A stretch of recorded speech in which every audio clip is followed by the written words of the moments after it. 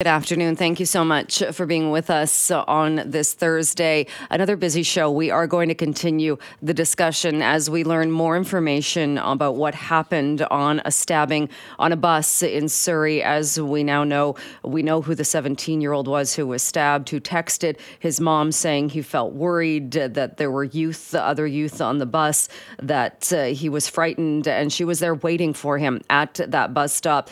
As we know, he was stabbed on that bus and died a short time later. We're going to talk more about this coming up on the program, but we are starting off taking a look at some similarities between this case and another stabbing that took place decades ago, talking about the death of Jesse Cadman, also in Surrey. Joining us right now to talk more about this is Chris Matheson. Chris is one of the two youth who at the time helped put a report together on youth violence. This was for the mayor of Surrey back in 1993. And Chris, thank you so much for taking some time to chat with us today.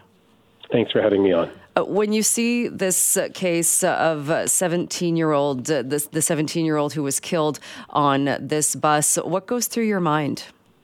Oh, it's absolutely heartbreaking. I mean, anytime a family loses a young person so early in their life, it's just awful. What added extra layer for me was just how much it reminds me of Jesse Cadman's murder, which happened almost exactly 30 years ago now. And in that case as well, for people that maybe aren't familiar, and I remember that day and learning about it as well. And Jesse Cadman also, I think he was 16 at the time, walking. He was in Surrey. He was swarmed. It seemed like the perpetrators didn't like his hat, which was a little different, and he was stabbed and killed. When you look back at that and you look at the report that you put together, can you remind us a little bit on what went into that report? Sure. Yeah. So back in the early 90s, I was a teenager going to school in Surrey, and I'd been invited to be a part of something called the Surrey Youth Council, which was sort of like a shadow council for the Surrey Council at the time. And out of Jesse's murder, Mayor Bob Bowes asked 10 of us to come together, two youth and then representatives from lots of other areas, including a police officer, a family doctor, community support workers, so on, to create this very substantial report, which I think had 76 different recommendations on it in the end to try and address the issue of youth violence in Surrey. And was there any indication that those recommendations were taken seriously, that any of them were implemented? So some of them, I believe, were at the time. I mean, it's been 30 years since then, and I know there's been several other kicks at the can, even just in Surrey, with mayors addressing the issue of crime, of violence, of gang activity, of all of those things. And I don't know how many of them were actually dealt with. I think that the bigger driver at the larger level was the fact that Jesse Cadman's father, Chuck Cadman, became a political powerhouse and got elected as a member of parliament, and single-handedly put a lot of pressure into changing the Young Offenders Act and things like that to try and address some of these issues. Yeah, and certainly people will recognize that name and remember what it was exactly, the death of his son that drove Chuck Cadman to go into that political light, into that career. Do you remember what some of the main recommendations were, or what the takeaway was for you and putting that report together? Oh, I mean, being 30 years ago, I am not sure that I've looked at that report in 20 years. So I don't remember all the specifics, but I do remember that, so much of it was around, what alternatives are we providing for youth? How are agencies actually working together to address some of these things? I think we recognized that this wasn't just an enforcement issue. This wasn't just a legal issue. This was a cultural issue. And obviously some of those issues even, continue even to today. And we hear a lot today.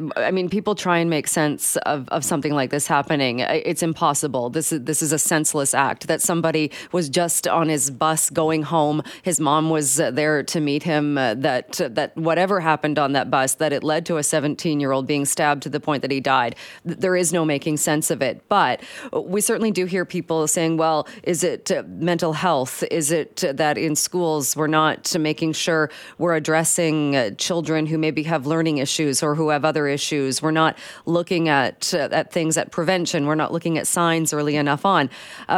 But it's not. I mean, there's also talk of the pandemic. Did this lead us to things are in a worse state?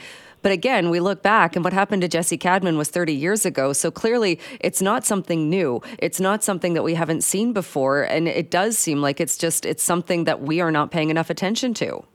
That's exactly it. It's easy to find the current things that we can point at, and it's easy to say it was one thing or another thing. But I mean, how quickly forget that even before Jesse Cadman, we had Sean Tyrone, who went missing in Wally, and it took a long time to find him. This was on Inside Edition, the big American show at the time, where they were, it was a big issue, and there were so many other things leading up to Jesse and since Jesse that remind us that these are ongoing issues. These are things that we have to figure out over the long term, not just point fingers right now at any one particular thing. Did you ever think that here we would be 30 years after you put this or helped to put this report together on youth violence? Like you said, seeing what Chuck Cadman did to get changes to the Young Offenders Act, to really shine a light on this, that we would be here talking about this. And even as you and I are talking, there is another release that's been put out by the Delta Police Department saying that they responded to a stabbing that took place on the grounds of an elementary school last night, and that a 15-year-old was stabbed, thankfully wasn't killed, but was stabbed in some kind of altercation on a schoolyard. Did you ever think that 30 years down the road we would be talking about this again, or still? I couldn't imagine that, here I am in my life today, that I'd be talking about this 30 years later. It's so sad that, this family now is going to have to grieve so publicly. Because these are the kinds of issues that just draw the public's attention. Thank goodness that somebody like Chuck Cadman back in the day was able to harness that fury that he felt to try and make some change. I hope that other people carry that though forward this time, so that Ethan's family doesn't have to do that themselves. All right, Chris, thank you so much. I know it's not an easy topic, but thank you so much for joining us, for talking about your involvement back then and again, addressing what's happened now. I appreciate your time. Thank you. Thank you so much. All right. That is Chris Matheson. He was one of two young people at the time who helped with that report on youth violence. That was back for the mayor of Surrey in the early 90s following the death of Jesse Cadman. Well, just before we take a short break, I want to go to the phone lines because Karen is on the line and you will recognize Karen's voice. Karen has joined us many times talking about crime and crime prevention. Karen, thank you so much for calling in. Oh, thank you so much, Jill. Listen, it breaks my heart. Another young human being has been murdered in our city. I am absolutely beside myself about this because I run an organization. We have over 500 university and high school students giving back and making a difference. Many of them were on the wrong path. But the lack of acknowledgement and recognition that organizations like ours exist, we need to do more. We need to break down the silos. We need to stop the political games in our city, and we need to work together. And it just is not working right now. We are making a difference. Our kids have given back over 275,000 hours in the past 10 years. And these kids are university high school students from different diverse multicultural backgrounds. And it's just appalling that this young man lost his life. He was reaching out to his mom. His mom was waiting for him. And I can't even imagine, as a mom of two kids, I just can't imagine losing my child to such violence and such senseless violence. It's just beyond comprehension. And I really think that the programs that we have in place, they're great, but it's a piecemeal approach. And I applied for funding through the city with the Government of Canada, and we were turned down. We get funding from the city, we get funding from the gaming grant, but it's not enough. Who else can say they have over 500 volunteers out there 5 days a week? They're out there delivering at least 12 programs, and we're consistently out there making a difference, and it's just a piecemeal approach. We're always trying to find more funding. I've had to pull back on funding this program this year because of lack of funding from grants. And when you have we've been around since 1984, and we have a strong reputation in our city. And I'm just so frustrated to see that this young man was murdered, and we've had another incident last week. There's just too many examples of kids and the violence that's out there. Now Delta Police are saying that a kid was stabbed on their school grounds.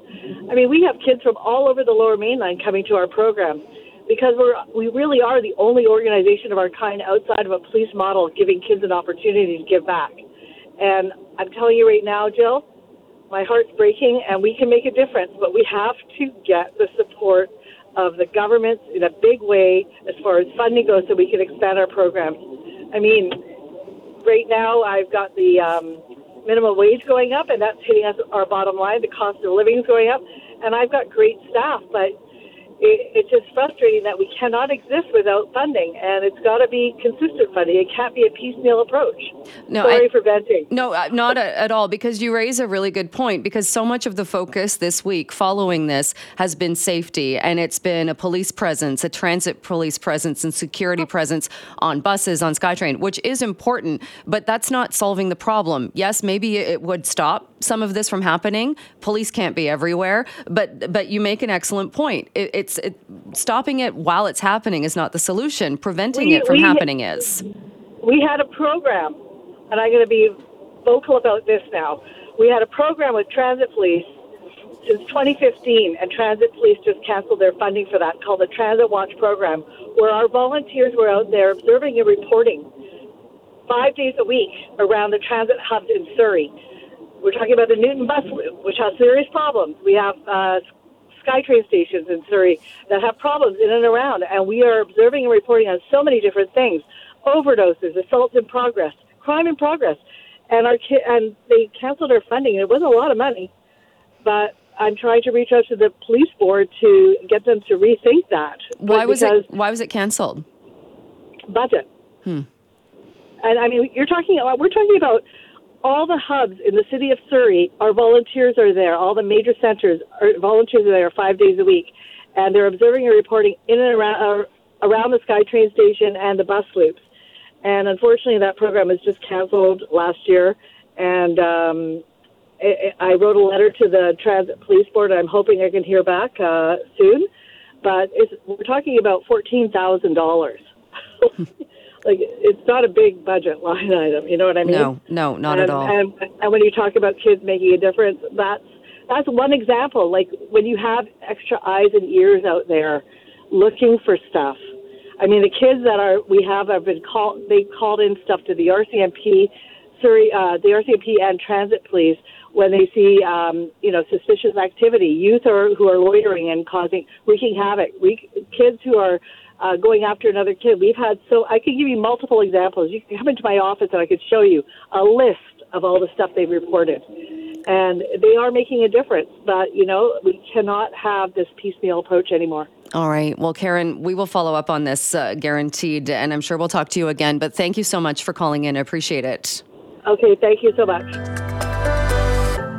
As you know, we have been talking about the 17-year-old who was fatally stabbed on a Surrey transit bus. So we heard earlier from the Premier talking about this. I will share some of his comments coming up a bit later this half hour. The Premier does say, though, that Public Safety Minister Mike Farnworth is reaching out to transit authorities as well as to police to see if more resources are needed to ensure public safety. We are also hearing today from 17-year-old Ethan Besflug's mother. We heard yesterday from his aunt, who gave us a bit more details about how things unfolded. Earlier today, though, his mother spoke with Global News. You'll hear much more from her during the news hour at 6 o'clock this evening. But she talked about how she still feels numb and can't believe this is happening. He was like, I can take this bus back. It's only a 10-minute drive from the house.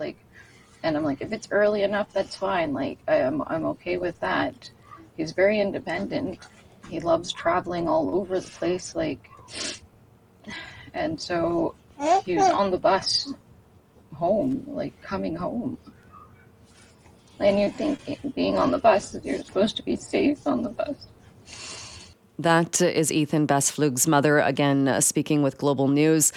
Let's check in now with Elenore Sturko, the BC United MLA for Surrey South, also a former RCMP officer in Surrey, to talk a little bit more about this. Elenore, thank you so much for being with us and for talking more about this today.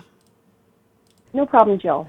We're getting a bit more information, and this story just becomes even more heartbreaking, even more senseless as we're learning more from the family of the 17-year-old who was stabbed and killed on the bus. I know you put out on social media saying that this is unacceptable and this is devastating.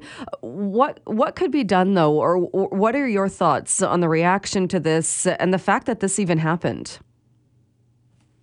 Well, we don't know all the factors in the circumstance yet, but we know that we've had, in a very short period of time, I think less than a week now, we've had 3 serious knife incidents on public transit. One in New Westminster, we had a slashing of someone in the throat in Surrey less than a week ago, and then now we have this other young person who's become a homicide victim. In my opinion, we should have been stepping up some patrols, or at least the province should have been offering, an enhancement to the transit police and other jurisdictions to allow them to have increased patrols to help pay for overtime. Start looking at things like, do we have sufficient cameras? Do we have sufficient deterrence? But the reality is, the catch and release justice that we have goes beyond the courtroom. You've heard the opposition talk a lot about the Premier's catch and release, and a lot of it gets equated to when we talk about bail reform, and we saw their repeat announcement yesterday talking about their bail hubs. But the reality is that catch and release justice is actually a failure of policies in mental health and addictions, and we're talking about concurrent illnesses.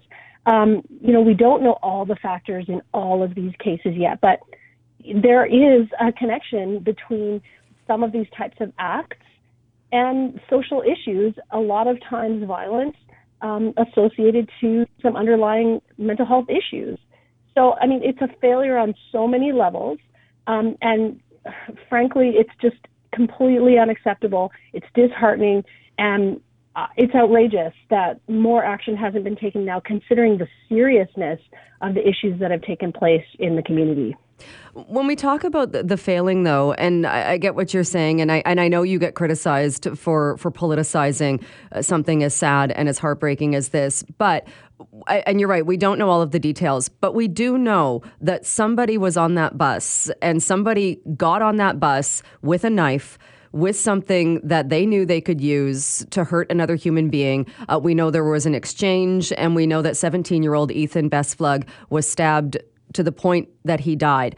Does that not point to a lack of consequence, of failing on the part of the justice system, in that how does somebody do that unless they know that even if they do that to another human being, there are no consequences?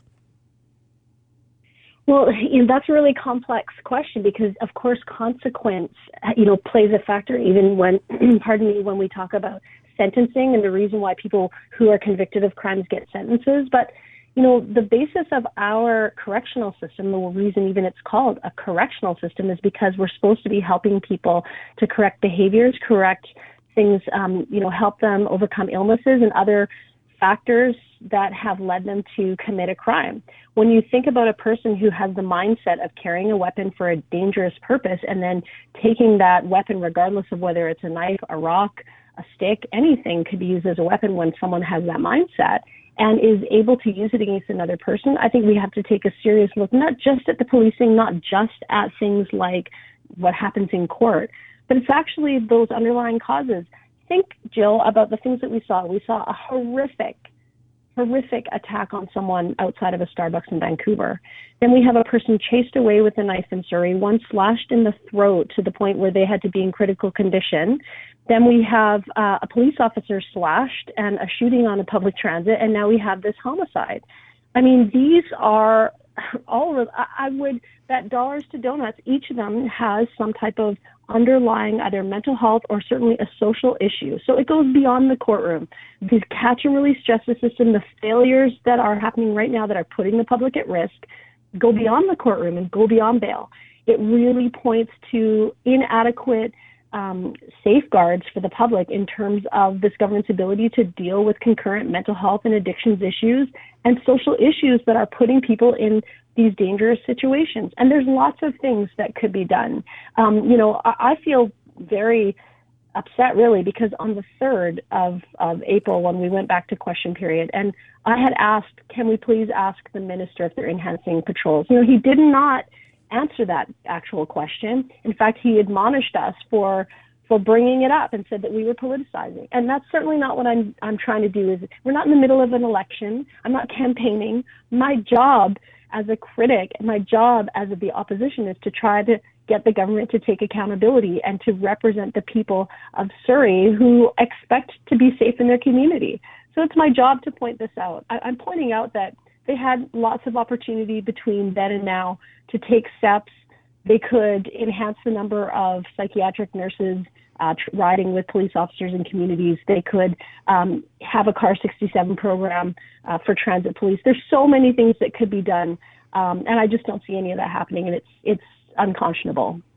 And we talked yesterday, or the chief of the transit police joined me on the show yesterday, and Dave Jones talked about the fact that that transit is safe, and that yes, there have been these very, very horrific and sad cases recently, but that it is still safe. You're generally not alone when you're on transit, and there are ways to call for help. I think that's one of the big questions here too, is how did this happen on a bus where presumably there were other people on the bus, there was a driver? How can something like this happen, something so personal as someone being stabbed to the point they lost their life? How can this happen without, and not suggesting that people need to intervene and put themselves in danger, but are there not mechanisms in place to call for help or to get that intervention? Well, we don't know all the factors, for example, in this particular case, because we don't know whether or not we know that they texted allegedly their parent and, which is breaking my heart, absolutely, that they texted their parent that they were afraid and they were waiting for them, but we don't know whether or not any bus driver was aware of the situation. We don't know what other witnesses had observed or whether there was any opportunity for the victim to call for help. So that will be something that would be very good to review after all the information, comes to light. But, I don't want to say that transit is unsafe. I'm not trying to label transit as unsafe, but tell me, why is it that we have so many of these unexpected, quote unquote, sort of one-off anomalies?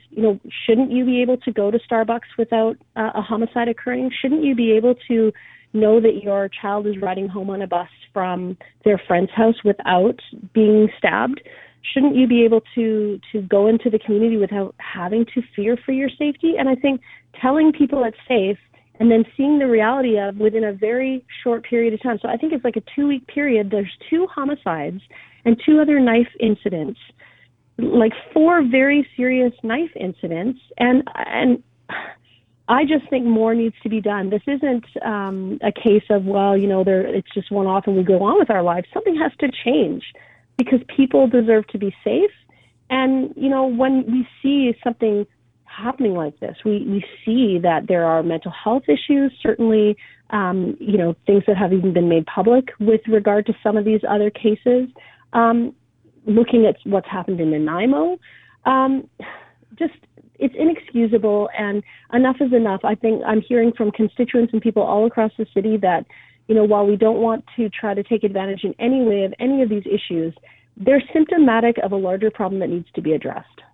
Well, absolutely. And I know this case too. And like you said, we don't know everything that happened, but there are some eerily similar things happening with the death of 17-year-old Ethan Bestplug on that Surrey bus going all the way back to 1992 when Jesse Cadman was swarmed and stabbed to death. And I know a lot of people are asking the same question. Have we not learned anything? Why is this still happening?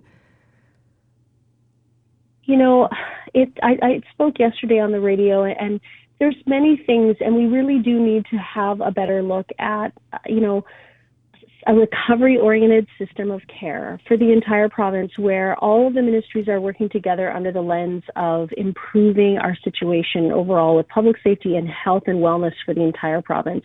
If you feel unsafe, you don't feel well. And the reality is that it starts even in our schools.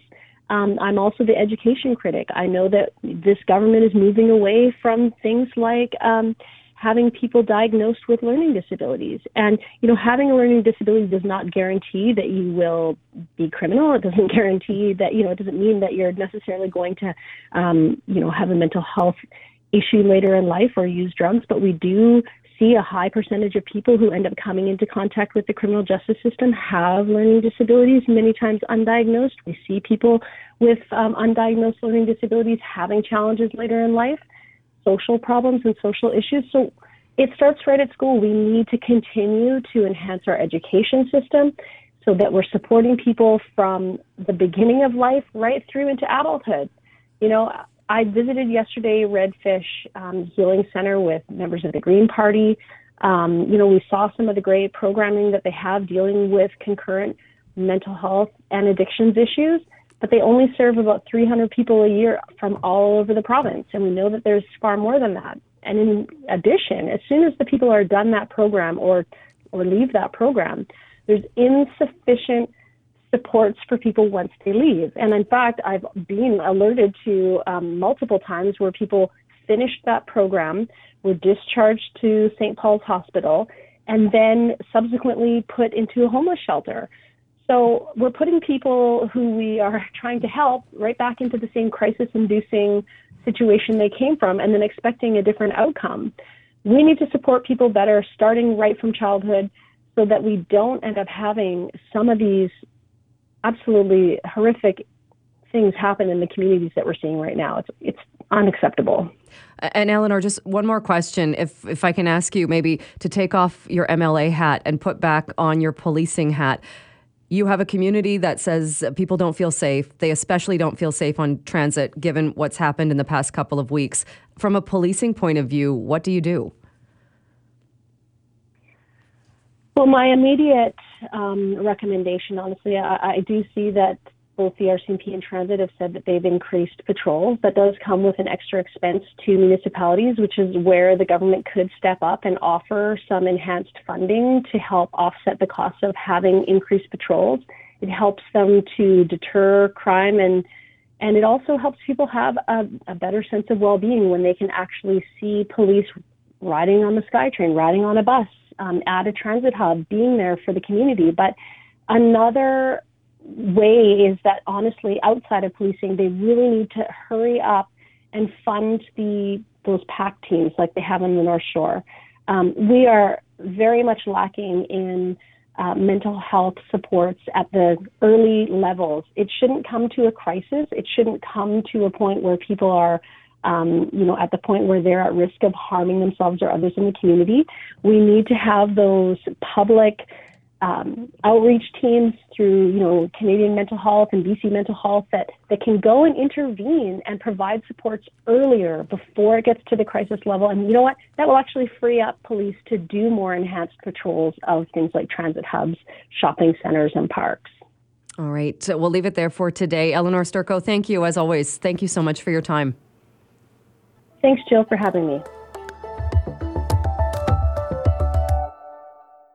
We are going to take a few moments to look at real estate in BC, and the British Columbia Real Estate Association has put out some new numbers taking a look at residential unit sales as well as the BC housing market in general, saying yes, characterized by slow sales, but also still low levels when it comes to listings. Well, joining us to talk more about these numbers is the chief economist with the BC Real Estate Association, Brendan Ogmundson. Brendan, thank you so much for taking some time. Good to be here. Thanks.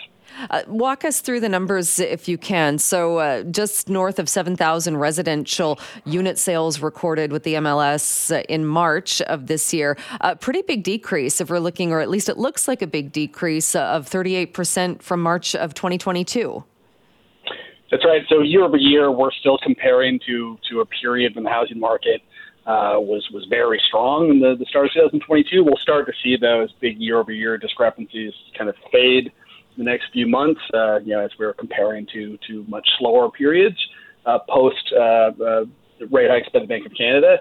But sales overall are pretty slow. The market's is overall activity is slow, and the really big story in the market is just that listings are really slow. So we don't have a lot of inventory in the market, and there's not a lot of new listings coming on the market either. And why do you think that is? It's really the big question. Normally, when sales are this slow, we get inventory accumulating more. When rates are this high and people's payments are rising, you tend to see more listings. If people unfortunately can't afford their payment, you get an increase in listings. None of that's happening. We just don't have a lot of financial vulnerability that tends to come with the sort of uncertainty we're seeing. A big part of it is that labor markets are still really strong, so a lot of potential sellers are they're still well employed and they can afford their payment, even if it might be increasing. And other sellers don't want to sell into a market where prices are weaker than they were last year and are holding off because they just don't have to sell.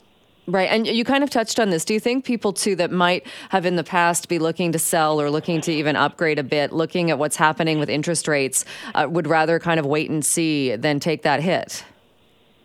I think so. I think there's a lot of that, and because they can afford to wait and see, because there's not a lot of pressure on them to sell. They're not in any significant dire straits that need to get out of their homes quickly.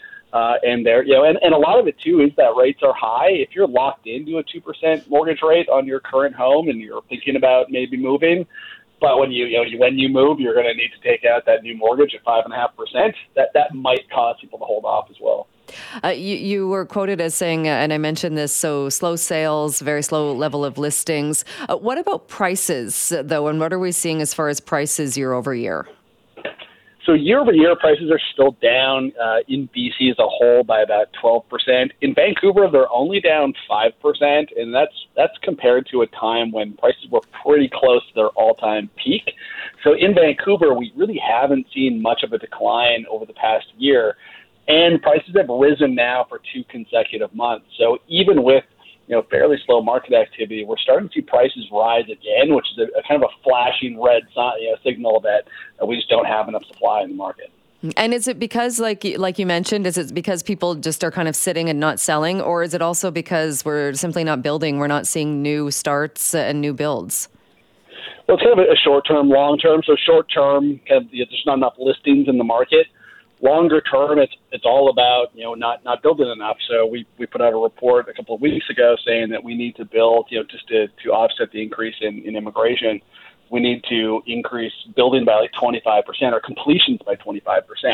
Not realistic, and it's really something we should have been doing the past 5 to 10 years. Supply doesn't change very quickly. So, we're seeing a lot of really good policy now about rezoning and trying to get permits done faster. But even those policies are going to take a really long time to affect the market. So, right now we're kind of stuck with the housing stock we have, and it's pretty limited, and we're just not seeing a lot of turnover. And looking at around the province as well, and I know your organization puts out the kind of comparing the different areas. And like you said, in Vancouver, Victoria, down, but not down as much as some other areas, or even looking at, if you're looking at sales, the north looks like it's taken a big hit, or things are down. Greater Vancouver down, just about anywhere. Kamloops, the Kootenays, they're all in that kind of 35 to 40% mark.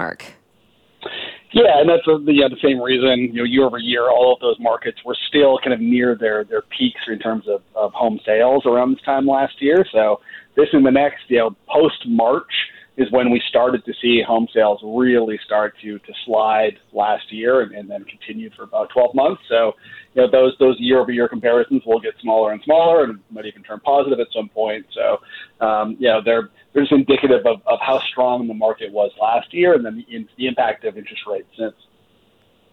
We were talking last week with a realtor, and I get that these are anecdotal things that we're hearing, but we were talking to him partly because he was saying, for some parts of real estate, if we're talking about townhomes and even single-family homes in East Vancouver and parts of Metro Vancouver, he was saying he was seeing quite a rebound, a kind of a mix of things, and that sellers are realizing the prices are different than they were a few years ago. But he said he is seeing that go back to multiple offers and places that are selling above listing, which kind of indicates a return or kind of things getting back on track. Are you seeing that as well?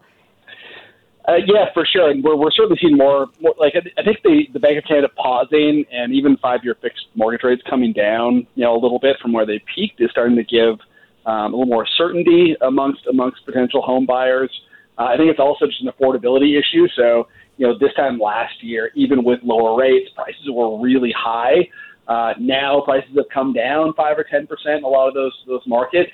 Even with rates as high as they are, the actual affordability in terms of your mortgage payment is a little bit lower than it was at the peak. So, funny to say, given how high prices are and how high rates are, affordability has actually improved a little bit over the last couple months because of prices coming down over the past year. So, some of that, if you were looking, at a house last year and now it's $200,000 cheaper than it was at the peak, that's going to get some extra buyers into the market for sure. And springtime is often a time where we see things pick up. We see more movement when it comes to real estate. We're at mid-April now. Do you see things kind of following that pattern or anticipating that it will pick up even more as we head further into the spring? Yeah, so March and April are usually kind of the peak months, and we have kind of another bump up in May. So really the period from March until May is where a lot of sales happen.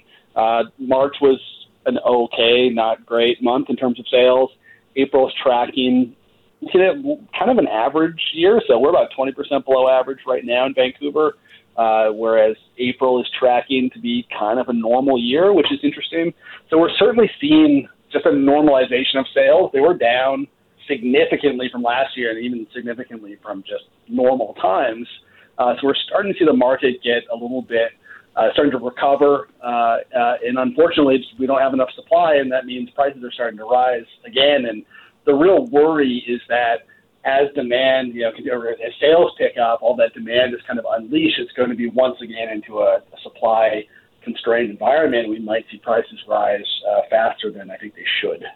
All right. Well, we will be watching that and looking at what happens next. Brendan Ogmundson, thank you so much for joining us again and talking about these new numbers. Thank you.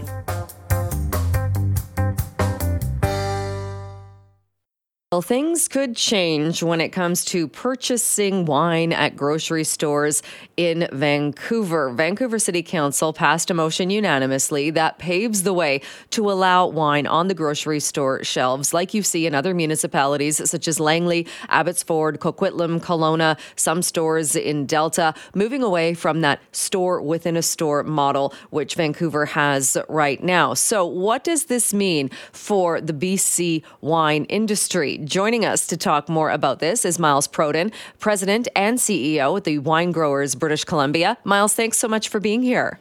Oh, happy to be here. How big of a deal is this for BC wine growers that Vancouver is moving to make this change? Well, it's significant. It's really about being able to get our product in front of the consumer, and we know that people in Vancouver love BC wine, and we know that because they buy it, and being able to have them get it directly on the grocery shelf is due. It's overdue by my estimation. Is it something your group or others in the industry have looked at, or even looked at and anecdotally seen in those municipalities, like I just mentioned, where you can already buy wine on the store shelves? Is there a big difference as far as sales?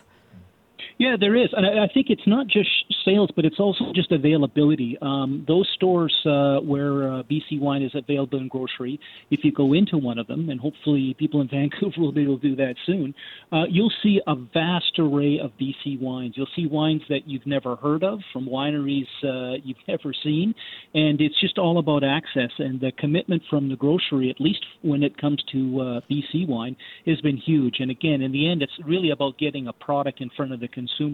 There are other ways. There are other stores. There are liquor stores, private liquor stores, and government liquor stores, but they carry everything, and they don't have rubber walls where they can just continually expand. So we've had great success with grocery carrying 100% BC wine. So I think Vancouver consumers are going to love it. And have you been given any idea on the timeline? I know council just voted on this. It was unanimous, but how long it might take now to make that change so that wine will be on those store shelves and you can add it to your grocery cart just like anything else? Yeah, well, I think people need to understand that there is not an unlimited. In fact, there is a capped amount of licenses that are available, and there's a moratorium on licenses, retail licenses in the province. There has been for a number of years, and it just recently got extended for another 10 years. So there's a finite amount. So really, to take advantage of what Vancouver City Council has made available, is now a grocer has to either find a license, or in the case of those that have already got it, move a license.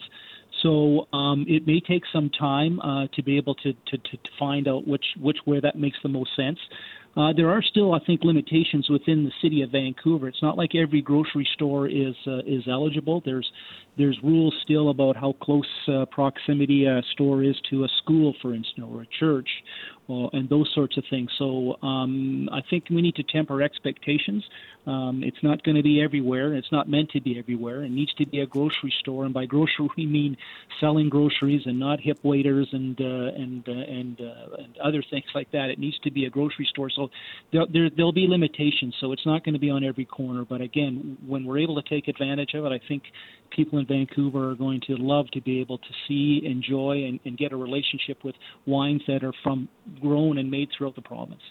And it's interesting because it seems like this is a good step or a step in the right direction. But then when you talk about all those other regulations, it also feels like they're a little bit archaic in that, that you can't have a grocery store with wine on the shelf that you could see a school or a church. It does seem a little bit nuts that we're still following all of these rules. And even the number of licenses. Would you like to see maybe that looked at again in that? What is the harm in having a few more licenses?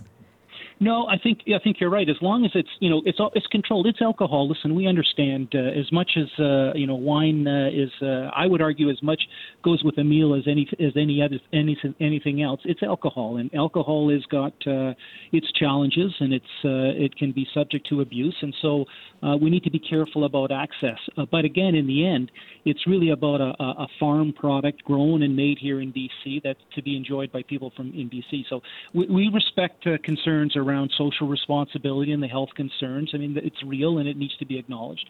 But on the other hand, we're just talking about convenience and availability. And again, for us, these small family-owned businesses, farms out here in the Okanagan, really throughout the whole province, it's about getting your product in front of the consumer. And again, with limited amount of retail access, any way we can maximize that or take advantage of it, it's a benefit for everybody, including consumers who really love and support VQA wine. Oh, for sure. And I get what you're saying. Absolutely. And I brought this up when we talked to the councillor who put this motion forward as well. It just seems a little bit odd that you can go to a farmer's market on Saturday and you can buy BC wine from one of the stands that is set up at the market. You can buy craft beer from craft brewers that have set up at the market, but you can't just walk into a grocery store and do the same thing. That will change, but it does seem like slowly we're getting to that point.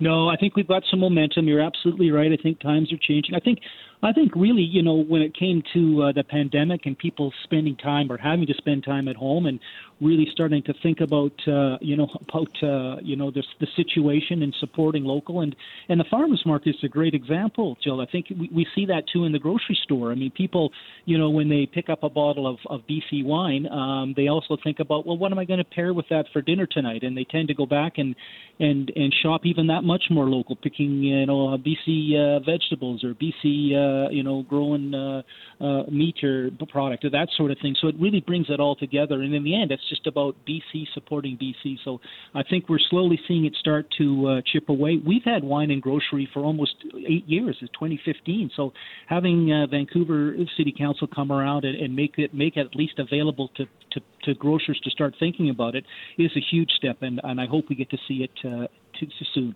All right. How is the wine industry right now, or how are the crops and things going? Well, it's interesting you should ask. I've just been working on a report here that, two things. One, the 22 vintage, that was last fall's vintage, looks fantastic. And I'm always teased that every year is a great vintage, but this last year is a really great vintage. We had some great warm weather, and it's really showing through in the wines. They're just starting to be released. Unfortunately, we had a freezing event in December where it got to like minus 20, minus 30 in December, and that is not good for the grapes. And we just were looking at a report this morning that it looks like it's pretty endemic throughout the whole Okanagan, and we're going to see, unfortunately, I think, crop shortages anywhere from 30 to 40%. So I don't know what that means. Again, it's farming; things could come back, but again, just as it looks at it, as right now, we're concerned about what the crop, not the quantity, the quality. The quality is always there; it's the quantity. So it remains to be seen. But 22, I can tell you, that'll be showing up on shelves, and hopefully in a Vancouver grocery store shelf soon, is fabulous. So encourage everyone to get out and pick some up. All right. So we will leave things on that high note. Miles, thank you as always for joining us. Anytime, and cheers.